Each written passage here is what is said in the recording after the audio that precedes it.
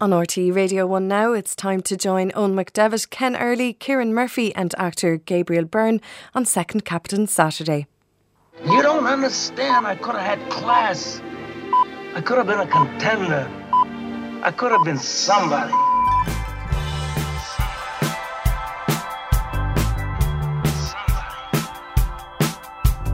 So he's almost like having a second captain in the team. Second captain, first captain, whatever. Good morning, you're very welcome to Second Captain Saturday. Owen, Murph and Ken with you for the next hour. Hi Murph, hi Ken. Hey there Owen, how's it going? Now I know how this is going to look. We invite a major Hollywood actor on just so we can spend the entire week watching his amazing movies and passing it off as work. And that's exactly how it is. Someone's got to do it. That's how it's gone now. Our guest this morning is one of the greats, star of Miller's Crossing, The Usual Suspects, Stigmata, so many more, not to mention his Golden Globe winning TV roles and stunning Broadway performances. Gabriel Byrne is on the show today, and this makes me very excited indeed. My biggest takeaway from watching Gabriel Byrne films all week, guys, I'm glad you asked. Here goes. If you take some of the most memorable characters that he's played and drop them straight into the managerial backroom teams of either Limerick or Galway tomorrow. Okay, I can see that your brain works in very strange ways, Owen, but continue. You would be guaranteed All-Ireland glory for either county. Don't believe me? Sports psychologist. Key member of the backroom. Yeah, okay. That's easy. Dr. Paul Wesson, the psychotherapist played by Byrne in Treatment. Yeah, fine. He'd have the Limerick lads steeled for the pressure of playing in a final for the first time. Right-hand man, you ask? Tommy Regan, Miller's Crossing. Trusted advisor to a crime boss in Prohibition-era America. Tommy tries to keep the peace between warring Italian and Irish mobs. Admittedly with limited success, Ken, as almost everyone is dead by the end of the film. But you learn more from your failures and your successes. Of course, I suppose. Win or learn, Owen. And lastly, skills coach. That would have to be... It's a tough one, this one. I've gone for D'Artagnan from The Man in the Iron Mask. If you can teach a bunch of musketeers how to protect King Louis XIV with swords, surely you can teach Joe Canning how to sideline cut even more balls over the bar with his hair. It seems like your week has kind of been like that moment when you wake up from a dream and you're not entirely sure what's real and what you've just dreamt. Yeah, it's been Hurling and Gabriel Byrne all week, Murph. Yeah. Now they're all together in my mind. Gabriel Byrne's acting career started so slowly on, I found out this week, that within 2 years of The Reardons on RTE television, he was starring in a TV miniseries about Richard Wagner alongside Sir John Gielgud, Sir Laurence Olivier, Vanessa Redgrave and Richard Burton. So that's on YouTube, actually. I've watched a bit of that. Yeah. I think that's what you call paying your dues. Like, you have to wait 2 whole years before starring with 4 of the 10 best British actors of all time, probably. If you've heard Gabriel Byrne being interviewed over the years, you'll know he's not afraid to speak his mind on various matters, particularly around religion and the Catholic Church. I'm sure he'll have some interesting things to say about the Pope's visit next weekend, so we'll ask him about that. We will, of course, also be giving him the opportunity to become the second captain's greatest sportsperson. Murph, what are the current standings, please? I could have been a contender. I could have been somebody. Well, 78 points is still the score to beat as we endeavour to find an answer to the question everyone's asking on just who the hell is our greatest sportsperson of this summer. Wrestling's Aisling B is still out in front on 78 points, with Tommy Tiernan grimly hanging on to second. Bettering David Baddiel's 75 points would be good enough for a bronze medal as it stands. That must surely be the baseline requirement for Gabriel Byrne, a Hollywood superstar who doesn't usually have to put up with this nonsense. We look forward to dragging him down to our level this morning. If you're on Twitter right now, you can tweet us at Second Captains, text 51551. Bit of music for you now, and then it's Gabriel Byrne right here on Second Captain Saturday.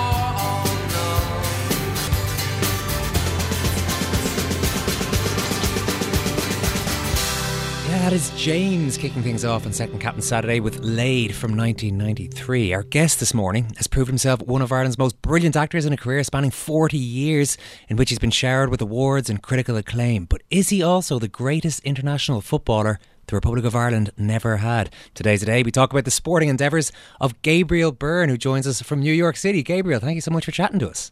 Oh, you're very welcome, yeah. Now, before you set off in your acting career, Did you harbour aspirations of being a sportsman?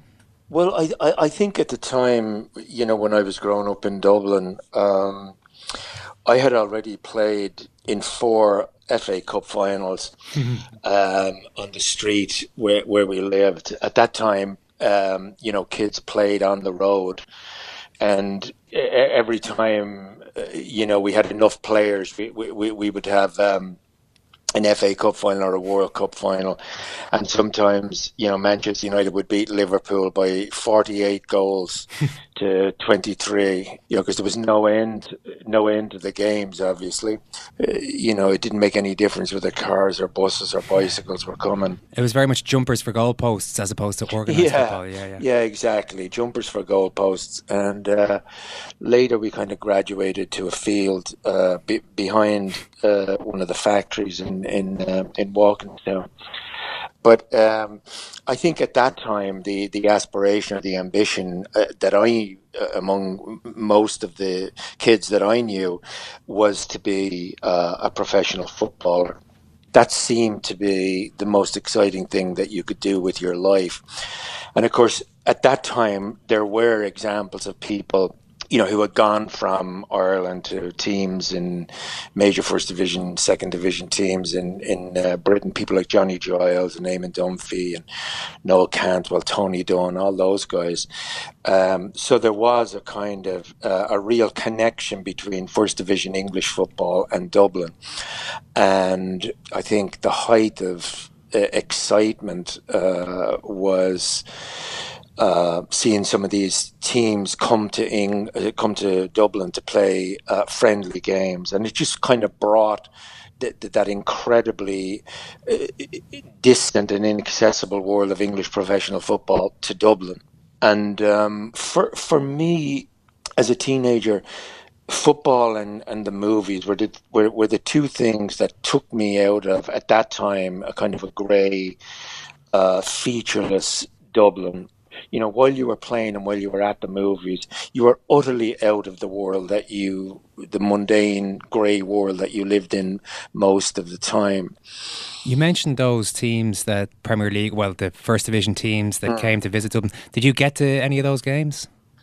Oh yeah, I remember one particular game. West Ham United came to Dublin and they played, I think it was the Bohemians or Shamrock Rovers team at Dalymount Park, probably Bohemians because they were at Dalymount Park at the time. And I think one of the best goals I've ever seen, certainly the best goal I've ever seen live, was scored by a guy called John Sissons who played for West Ham, and he hit the ball on the volley from just inside the halfway line, and I think Mick Smith was the goalkeeper, but the ball went into the top right-hand corner. It was the most amazing goal I'd ever seen. And so to watch those guys come out, and again, the way they moved, if you were used to seeing League of Ireland football every Sunday, which I was, because I was a big supporter of Shamrock Rovers, again, the way they moved and the way they passed the ball and their level of fitness, a lot of them were tanned, I remember. And so they looked physically completely different to the League of Ireland guys. But it was exotic to see those teams, run out onto the field, at Dalymount Park, or at that time Rovers Ground in Glenmalure. I'm interested, Gabriel, that you say, or that you kind of were contrasting the glamour of this world of like football and movies to the greyness of your surroundings. I mean, when did you wake up or to the idea that you found your day-to-day environment in Dublin to be kind of a little bit bleak? Well, I think it was the contrast between the excitement of football and movies and what you were presented with as the possibilities in your life. I mean, I grew up at a time, I don't know that it's different. It is different now, of course, but the idea of a safe job, you had to get a safe job. You had to go to school, get your intercert, get your leaving cert, and get a permanent safe job. And that meant, if you were lucky enough, the civil service, teaching, major companies like Guinness. They were the three top employers, and you could look down the kind of the road of your life and see, where exactly you were going to be in 15 or 20 years' time. And even at 15 and 16, that wasn't something that incredibly, I found exciting. So the idea, the unquestioned kind of glamour of being a professional footballer was something that we aspired to. That or being a musician. I never thought about being an actor at that time. Yeah. There's a tremendous sense of theatre, I think, about football, and there still is. I mean, when you go into a football ground, the combination of people packed together produces its own kind of electricity, and it's very emotional to a great extent. And you didn't experience that kind of emotion and excitement ordinarily. You haven't mentioned it at all so far. Am I to surmise that Gaelic football was not so much of a thing in your younger days? Oh, Gaelic football was absolutely, and I think that Irish hurling and Gaelic football are an incredible example to the rest of the world. Growing up, Geez, I sound like Methuselah, but I grew up listening to football on the radio, Gaelic football on the radio on Sunday afternoons. The voice of Gaelic football at that time, which is Michael O'Hare, and then later, one of the most distinctive voices in world broadcasting was O'Hare and Micheál O'Muircheartaigh, and everybody I knew was going around imitating Micheál O'Muircheartaigh. Everybody was an impersonator. Well, what a goal. It's pretty good, actually. There was an element of imagination involved when you were listening to the radio. You didn't know what those footballers looked like. You had no idea of... but those guys brought the match alive through their voices. And I can remember footballers from the Irish footballers in the early 60s and the Kerry teams, the Dublin teams. So yeah, I'm a huge Gaelic football supporter. Well, another institution of Irish life that featured heavily in your upbringing was the church, Gabriel. I think it's fair to say you've had a difficult relationship with Catholicism. You've spoken in the past about being sexually abused in a Christian Brothers school in Dublin. You then moved to England when you were 11 to study to become a priest, and you suffered abuse in the seminary there too, which you described as more intense. And even though it didn't go on over a prolonged period of time, it did happen at a very vulnerable moment. Now, Pope Francis will be touching down in Dublin Airport pretty much exactly this time next Saturday morning. What are your own thoughts on the Pope's visit? What are my thoughts on his visit? I was around for the last one. I don't know if you've ever seen footage of that when Pope John... No, what was his name? John Paul II. Yeah. Was he Paul? John Paul II, yeah. The guy who wanted to be an actor at one stage and then got the biggest gig of his life by becoming the Pope, with a change of costume 3 times a day and the best set decoration you could possibly get. So he went from being an actor to being Pope. That guy came over to Ireland, and it's hard to believe now that Phoenix Park was actually jammed for that. But even at that time, I didn't buy into it, and I stayed in bed that day, a little flat in Rathmines at the time, and myself and my girlfriend stayed in bed as our own protest against the visit. I'd like to say that I have no problem with anybody who has a religion. If that's what you want to do, that's totally fine. I have no business interfering in that. But on the other hand, you have to be able to think about things for yourself. I see him as a very good PR guy, very good CEO for the Catholic Church. But until the Catholic Church recognizes certain things like the elevation of women to priestly duties, the abolition of celibacy for priests and for nuns, that to me is a gigantic offence to one of the most human aspirations, the desire for love and the desire for companionship. To take that away from somebody is, to me, profoundly unchristian. And it's not that Christ was down on the earth saying, okay, well, anybody who follows me has to be celibate. I think that was invented in the 12th to 13th century by some synod of bishops who wanted to protect church property. To me, that's a gross offence against humanity. Until they recognise, the issues of birth control, abortion, suicide, those things, and allow people to have to make up their own minds, their own conscience about that. Until they fully recognise and hold accountable people who are responsible for the rape of children, I don't really buy into it. And I think it'll be certainly a major social event, a major religious event. But, you've got to step up and come up with something more than I am Peter and upon this rock I will build my church. And our big thing is unchanging dogma. If the church is to survive, it has to change. It has to embrace women, homosexuals, people who are outside the fold. How can you profess to follow somebody like Christ, who was a Christian, whose whole idea was that all men are equal and that everybody has a soul, and then be discriminating towards people who you don't regard as being so-called normal? That, to me, is another offence against humanity. But what the Catholic Church does do, like other religions, it provides easy answers to the most complex of questions, and it prevents people from really thinking about what the nature of life and the nature of our journey here is truly about.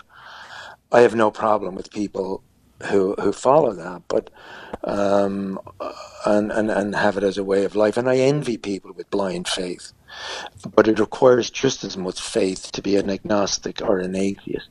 I mean, when you talked about 1979 and staying in bed the day the Pope was doing a mass, I mean, there was 1.25 million people went to this mass in the park. I think they're expecting, over 500,000 people to go to this one this time around. But there was kind of obviously much more sort of youthful energy around. I mean, it was like a massive national event. It was almost the majority of the people in the country who went to see the Pope at some point. So it was kind of all encompassing. So I wonder, when you think back to 1979, say what you said about John Paul, the actor and the set design, or the things that you've just said to us now, would you have been able to say that in 1979? I mean, if you'd been talking to people in the pub, would you have been able to talk that way, or would people have started looking at you funny? Yeah, well, I wasn't the only one who didn't think that was a circus, a celebrity circus. Because when you look back at the footage of it, you've got one of the greatest hypocrites that ever walked the face of, walked in the Catholic Church, a guy called Michael Cleary, who was a hypocrite, denouncing immorality from the altar, and yet at the same time was living a totally bogus life as a priest, and had a son. Not that there's anything wrong with a priest having a son, but the fact that he was anti-women, anti-living outside marriage. He introduced the Pope, and he was a dreadful singer, and I think he sang. And then there was another guy called Bishop Eamon Casey, who was also up there on the podium with him, who was a guy who was also living a very conflicted life. But I think that Catholicism was part of Irish culture at the time. In fact, it was a very powerful part of Irish culture, and that isn't the case anymore. It'll be interesting to see who will show up there. And I think that somebody like Mary McAleese is a necessary voice against any kind of, propaganda that might be coming from the other side. I want to see him stand up there and condemn and meet with the victims of child abuse, and condemn the Catholic Church's part in that, and not do what he did in Chile a couple of months ago, where he went there and sided with the guy who was accused of abuse against the victims, and realized that was a major mistake. So if I was them, I would be using this as an excuse as an opportunity to reach across the divide and welcome everybody into the church.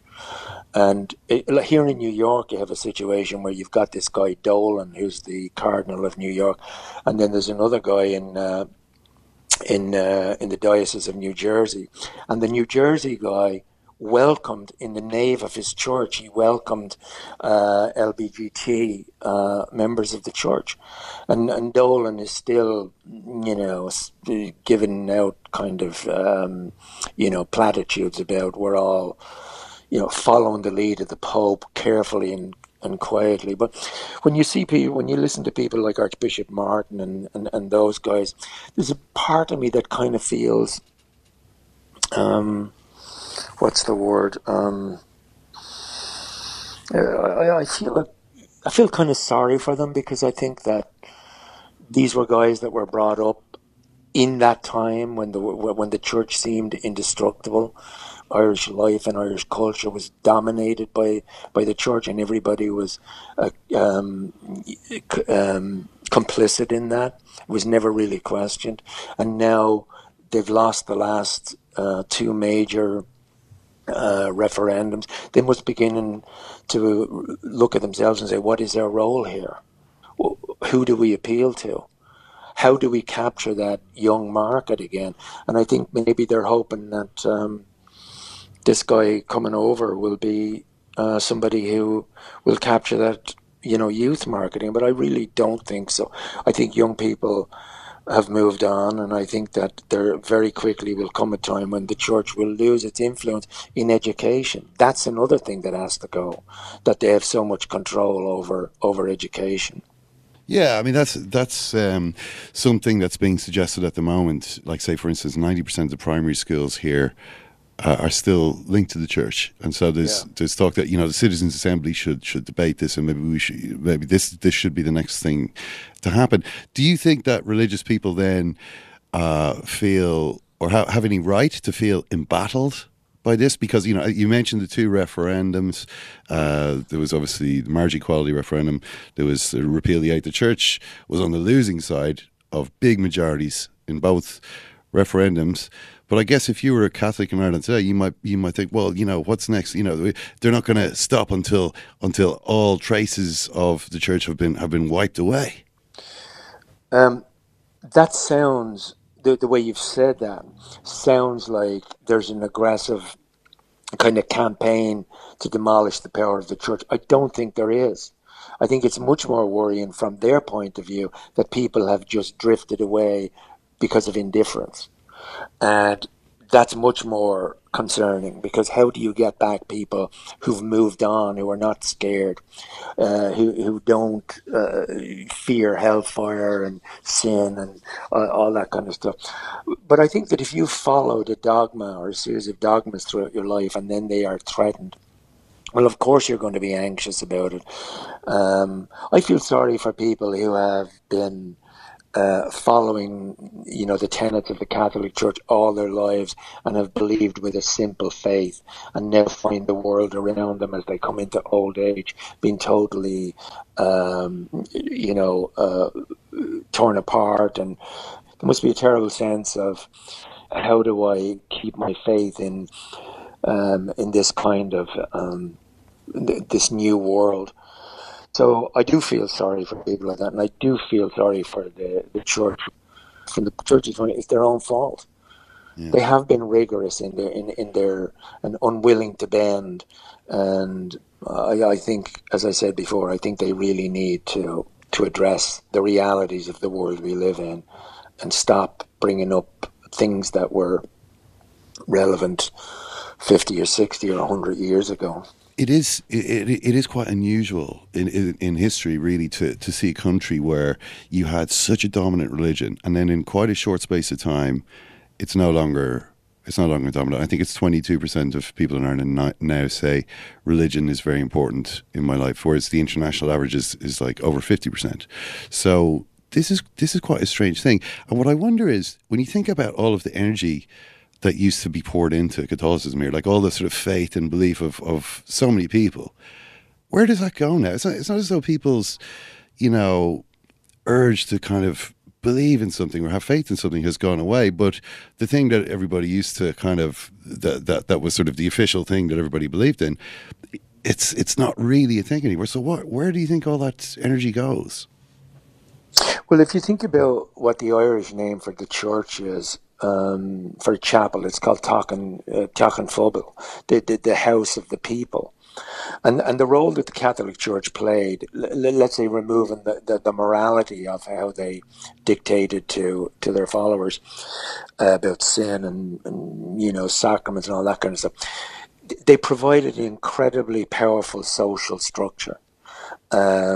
Mass. There used to be 6 or 7 masses on a Sunday, when you think about that. And the weekdays were filled up with sodalities and novenas and benediction and confession and so forth. So it was very much a part of how people lived their social lives. They met each other at the church. There was all kinds of interaction between people in a social setting. So that's gone. And people have now moved on into a different technological age. At that time, there was the radio, there was 2 television stations, there was very little input coming from the outside, and both the church and the state, up to a certain time, made sure that very little input was coming in. Books were banned. Ed O'Brien's books were set on fire in her native village. That's not long ago. That's the kind of hold they had over the way people thought.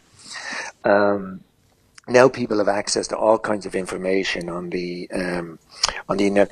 I think that the disillusionment with the church scandals has rocked the Catholic Church in Ireland. But I find on a personal level, I mean, I went to Mass, I went to a seminary for 4.5 years, and I really believed. I believed in the way a child believes in fairy tales, and it gave me a kind of security about life. But then I just stopped going. And I think that's happened on a societal level, where you just think, actually, I don't have to do this anymore. I don't have to think like this anymore. There are alternatives. And to a great extent, I felt that I was brainwashed and inculcated with certain ideas about morality and about society that I still find hard to shake, which is why I say that cultural and religious life in Ireland kind of went together. So now I still think, I'll say to myself, Jesus, where am I getting that from? Oh, yeah. Maybe there is something after this life. Maybe there is something I think, stop that. It's there. I mean, between school and church, we were brainwashed up at a certain point. Are we in, though, Gabriel, are we in a sort of transition phase now where there's a difficulty in replacing what I think most people would agree are admirable Christian values, love thy neighbour and that kind of stuff, do unto others, those sort of values. Is there an issue now where the Catholic Church has fallen so badly and so quickly, as we've been discussing, and there's not necessarily a framework to replace that? Or is there, do you think, in terms of particularly young people? I hear what you're saying, but I think that to just talk about the Catholic Church in relation to the societal changes that we're all seeing is kind of limiting. The Catholic Church is part also of new developments in technology and thinking. And I agree with you. People are looking for something to really believe in. They're not finding it in politics. They're not finding it in religion. But they might be finding it to a certain extent in sport or in entertainment. But these are, to some extent, diversions. I live in a country which is utterly divided. So far divided that I went into a shop yesterday and there was a Make America Great hat sitting on the counter. And on it there was a badge of the Grateful Dead. And I looked at it and I said to the girl behind the counter, I said, Make America Great hat. She said, oh, that's there as a kind of an artwork. Because everybody who comes in reacts to the hat and goes, oh my God. So what we're living in is such a polarized world here fueled by relentless propaganda from the American media, the same American media that helped elect Donald Trump, even though it refuses to acknowledge its role in that. Because leading up to the election in 2017, it was wall-to-wall Trump coverage. Because as Les Moonves said at CBS, he said, Trump may be bad for America, but he's very good for CBS. And it's absolutely the truth. Trump sold papers, he sold television advertising, and so he was there all the time on the liberal stations and on the conservative stations. So what you had was free publicity for this guy for a year. If that same coverage had been accorded to Bernie Sanders, in other words, an alternative political view of the way society should be run, we'd have a very different country today. And what I think is, people talk about the division between left and right, but in my opinion, it's not about the division between left and right. It's about it's about right and wrong, and we have to be thinking about what kind of a society we live in. What kind of a moral society do we want to have? Because all this stuff about Trump and his hair and his golfing and when people bringing out memoir, they're all diversions. Because while that's going on, what's Betsy DeVos doing at education? What's that fool Carson doing in housing? What's Perry and those other guys doing, in the environmental? All those things which are crucial to the kind of world that our children and grandchildren are going to have are not being talked about, because the media is still obsessed with the soap opera of Trump. And that's what it is. It's the same addiction that people had to Dallas and Dynasty in the 70s with Trump as JR. What did he do? What did he say? Tune in next week, etc., etc. So this relentless propaganda that we mistake for the news has people, utterly terrified on one hand, cynical on another, and hopeless on another. And this inability to rise above it and see this in a historical context, and see that it has happened before, and that the road to Trump was laid long before Trump came on the scene. And it was laid as far back as people like Clinton, removing the Glass-Steagall Act, by cozying up to Wall Street, by Bush and Obama. The road was already laid. So what we're trying to do is find our feet in this kind of a world. And we've been disillusioned with religion. We're terrified of the world that we live in, and we don't know where to look anymore. So it's no accident that spectacle, which sport often fulfills that function, and movies and box sets and all that kind of stuff replace. Just as I was saying that we played football to escape the drabness and greyness of a Dublin at that time. People are using spectacle and escape, even through the reportage of political events. And there's much less of an emphasis now on the spiritual development of people. I don't mean religious, but the interior life, not in the self-help kind of a way, but to listen to one's inner spirit and one's inner soul and try to use that to get one's footing, and to question things, to question the church, to question politics, to question the media, so that we learn to think for ourselves and subsequently to feel for ourselves. And it might actually be a good thing, the collapse of institutions, because it may bring people either to start thinking in relation to themselves, or it could lead to a new kind of fascism. Okay, well, we started with sport, so we're going to take it back to sport to lighten the mood a little bit. How did we get onto that? Who knows? But stay with us, because after the break, we're going to rank the sporting life of Gabriel Byrne. Tweet us at Second Captains. You can text 51551. RTE Radio 1. Second captain, first captain, whatever. We've got an Irish acting legend on Second Captain Saturday this morning, and there's been a massive reaction to Gabriel Byrne's thoughts on the Catholic Church. I think polarised is the best way to describe that reaction, as you can probably imagine. I've also got a bit more detail on the West Ham game that Gabriel attended in Dublin in the 1960s. There's a message here from Pat, who says he was also at the match in Dalymount when John Sissons scored his great volley. It was against Shamrock Rovers, according to Pat, who says it was a 5-5 draw.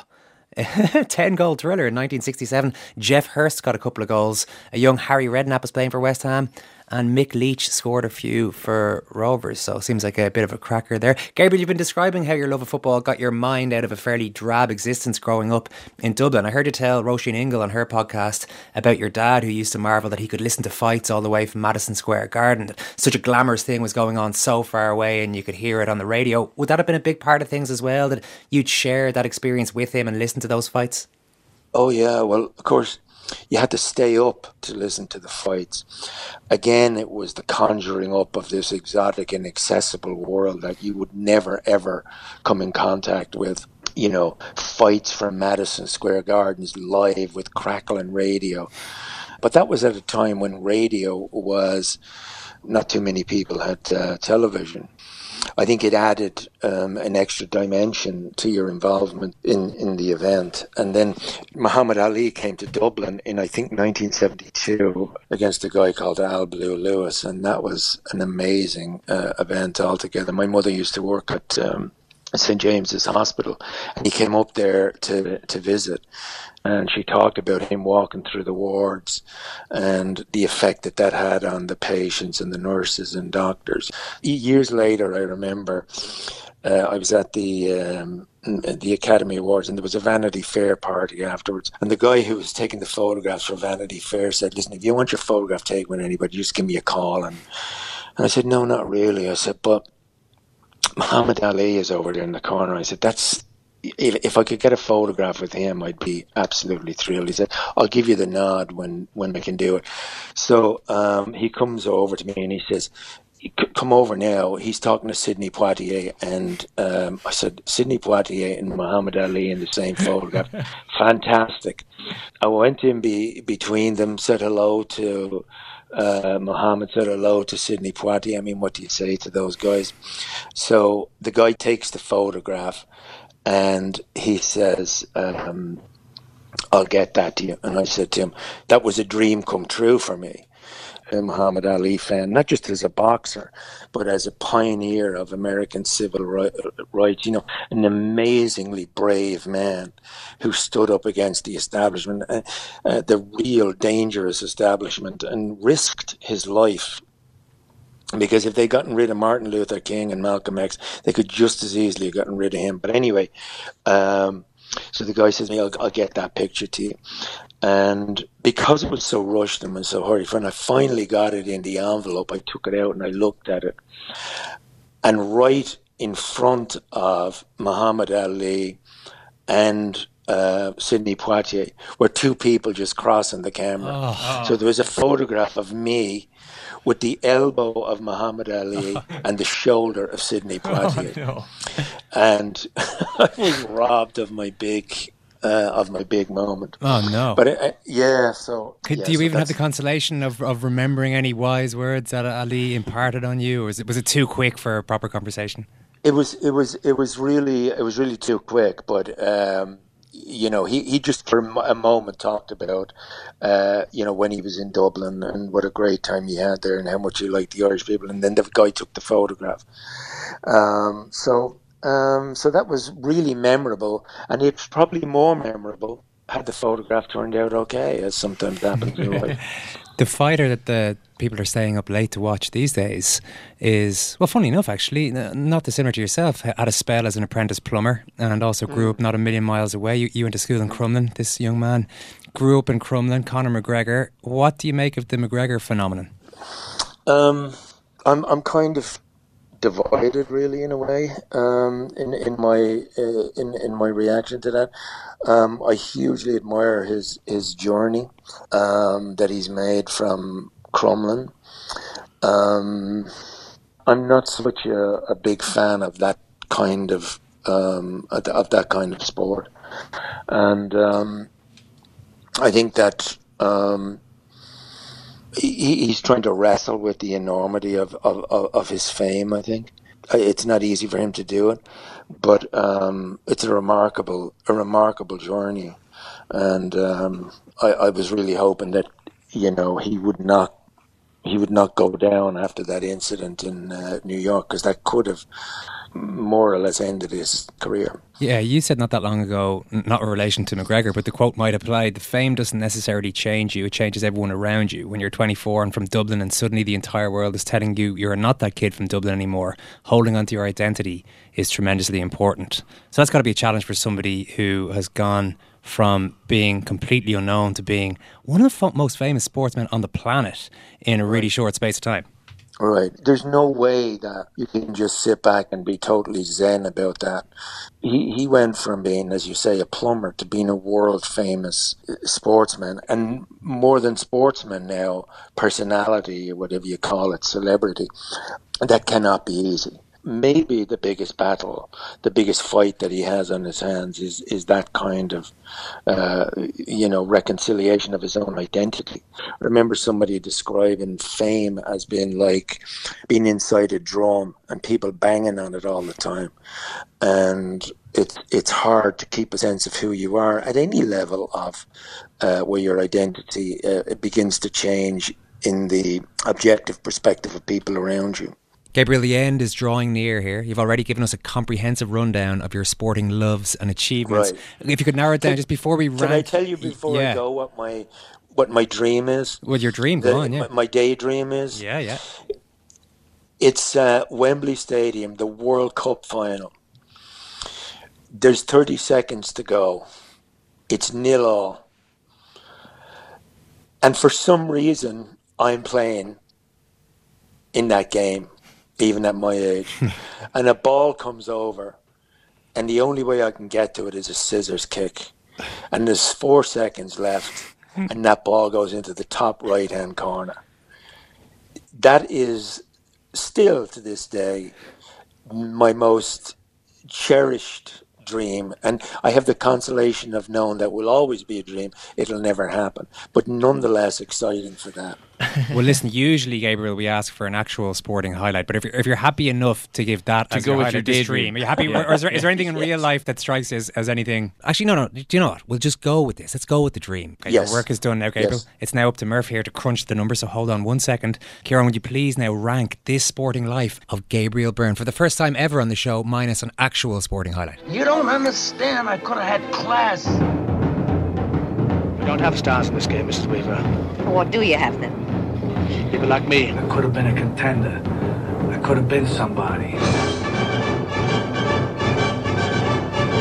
All right, Gabriel, I want to put on record our thanks for talking to us today before I get to work here, because there's no room for sentiment when it comes to the task I see here before me, for I must cruelly rank your all-time sporting highlight or daydream and identify the sports person that we feel most closely resembles your sporting personality, and then mark you out of 100, so out of 100 points. From the moment you saw Tony Sissons bang one in for West Ham from 40 yards in Daly. John Sissons, how could you forget?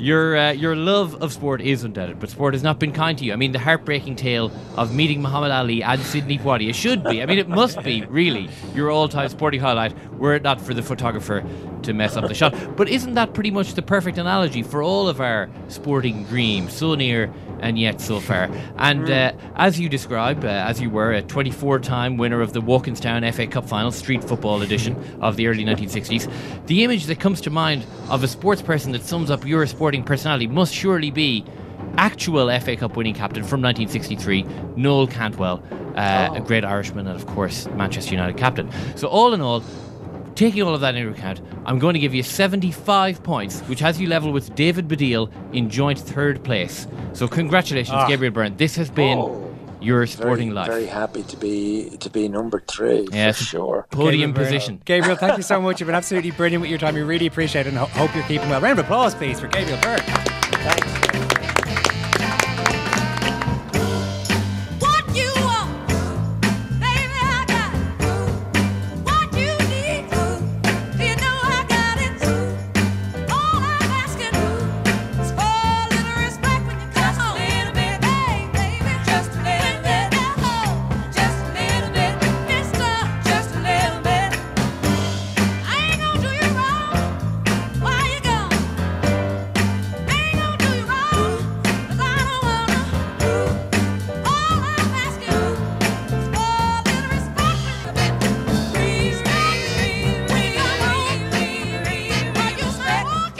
Yeah, how could you play anything else but Respect by Aretha Franklin after the passing of the Queen of Soul this week? Otis Redding sang the original of that song, and apparently when Aretha Franklin's version was played to him for the first time, he was pretty annoyed. He knew she'd nailed it and remained angry about it for the rest of his days. Yeah, he said I read this week that he never performed it again once he heard Aretha Franklin's She's taken version. my song, was apparently the quote. I know it's been tweeted a million times, but Aretha singing at the Kennedy Center Honours for Carole King, You Make Me Feel Like a Natural Woman. You know, one of these things where you see it tweeted so often you don't bother watching it at all. You need to watch all 5.5 minutes of this clip because it is absolutely sensational. We'll retweet it now. At Second Captains, Gabriel Byrne was our guest this morning, and it's been the biggest reaction we've ever had to any of our chats on Second Captain Saturday. Unsurprisingly, a mix of opinions on what Gabriel has had to say about the papal visit this morning, although mostly people are weighing in on his side of things. Certainly on Twitter, most believe that he hit the nail on the head. There are a lot of people contacting us by text this morning saying his opinions are, and I quote, a travesty in one case. Great analysis by Gabriel of the political sphere and context. Should speak to history and political students from Margaret and Cork. A number of people go one step further and call for Gabriel Byrne for president. And maybe 2025 we're talking about, according to Patricia Daly. Did not turn on to listen to a highly selective, immature preaching rant. Grow up, from Jim and Baldoyle. Gabriel Byrne doesn't live in Ireland. How dare he mock my church and the Pope? Frank says that. Another one here saying Gabriel makes many brilliant and compassionate observations in the world we live in. I could listen to him forever. But another listener says a depressing interview, will never view his films again. So that's a taste of some of what we're getting there. Who knew that Gabriel Byrne could pull off such an uncanny Micheál O'Meara Hartig impression? Yeah, that's my biggest takeaway from the conversation. Really, really, really good. Top, you were impressed. Top class, top drawer. It's the All-Ireland hurling final weekend, and all the hype has been around the Limerick team's stubborn refusal to get caught up in all the hype. This all stems from comments, just for a bit of context here, immediately after the semi-final win against Cork. Their players, their management all came out and said, give us some space here, Limerick people. We know you love us. We know you want us to win the All-Ireland final. Best chance of that happening is journalists don't contact us and fans and family don't bother us too much for tickets and that kind of stuff. How successful has this hype killing been? Well, the most hyped part of the entire build-up to the All-Ireland has been about the hype, as Larry Ryan wrote in the Irish Examiner today. And that's basically it. I mean, as you say, Shane Dowling, 30 seconds after the final whistle, it's like pleading with people, please don't come up and talk to me. His first answer, I was watching the interview back again today, wasn't like towards the tail end. He said, thanks very much for the congratulations. Now, if I could just ask the Limerick people. But it seems completely, the opposite of what qualifying for an All-Ireland final is supposed to be. I mean, I remember when Donegal qualified for the 2012 All-Ireland football final, and Jim McGuinness said that it was the right, indeed the obligation of the Donegal people to completely lose their minds for the 3 weeks between winning the semi-final and playing in the final, and that the players would have to operate inside that, but that, people can go as crazy as they like, because this doesn't happen all that often. It's been 10 years since Limerick have been in a final, 45 since they won one. I mean... Well, John Kiley did say that now. John Kiley did say the fans should embrace it. Fans should enjoy it. The Limerick manager. Just please don't let that seep into the squad's preparations. Yeah. I don't know how you do that, though. I mean, the players do live in the county. I mean, they can't actually walk around in an actual, fully functioning bubble that protects them from conversation and indeed just opening their eyes to see the landscape around them. I mean, but see, this is it. Like, the fans really do believe that they have a role to play in all this. They're not like passive observers of the All-Ireland final. They do actually feel like our job here is to not bother the players. And so we are, in our own small way, helping to win the All-Ireland for Limerick. Like, one of us goes to war, we all go to war, as someone who we mentioned to Gabriel Byrne might well say. Ken, how do you think the Limerick fans should approach this? I think just mania is the correct approach. Pile it on. Ignore management, pile it on. I think so, yeah. And I think they'll win easily as well. So. Oh, really? The fans? I think it's going to be easy on. Actually, yeah. What, like 10 points? Well, I mean, do you think 10 or margin on it? I just think it's going to be an easy victory. Okay, all right, just one more tweet coming into me here, which I'll get to you now. And it says, great tune choice. You have all the coils dancing around the kitchen here in Bellewstown. All the coils, and it does the coils apparently there. So thanks very much for that tweet. That's pretty much it from us for today. After all our chat about the Pope on this show, there'll be no Second Captains Saturday next week to make way for the special programming around the Pope's visit. So we'll talk to you again in 2 weeks' time with Sharon Horgan. In the meantime, you can catch our daily shows on Second Captains World Service, including a look back at the All-Ireland final on Monday. Just go on to secondcaptains.com to listen to that. Mark Horgan and Simon Hick produced. Thanks to Killian Down on research, Caro Hare on sound. Brendan O'Connor's up next. Thanks very much, Murph. Thanks, Ken. Thank you all. Thank you, Thanks Ken. for listening. Enjoy the All-Ireland.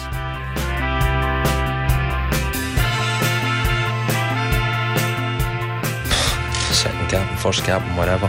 They never go home, those boys.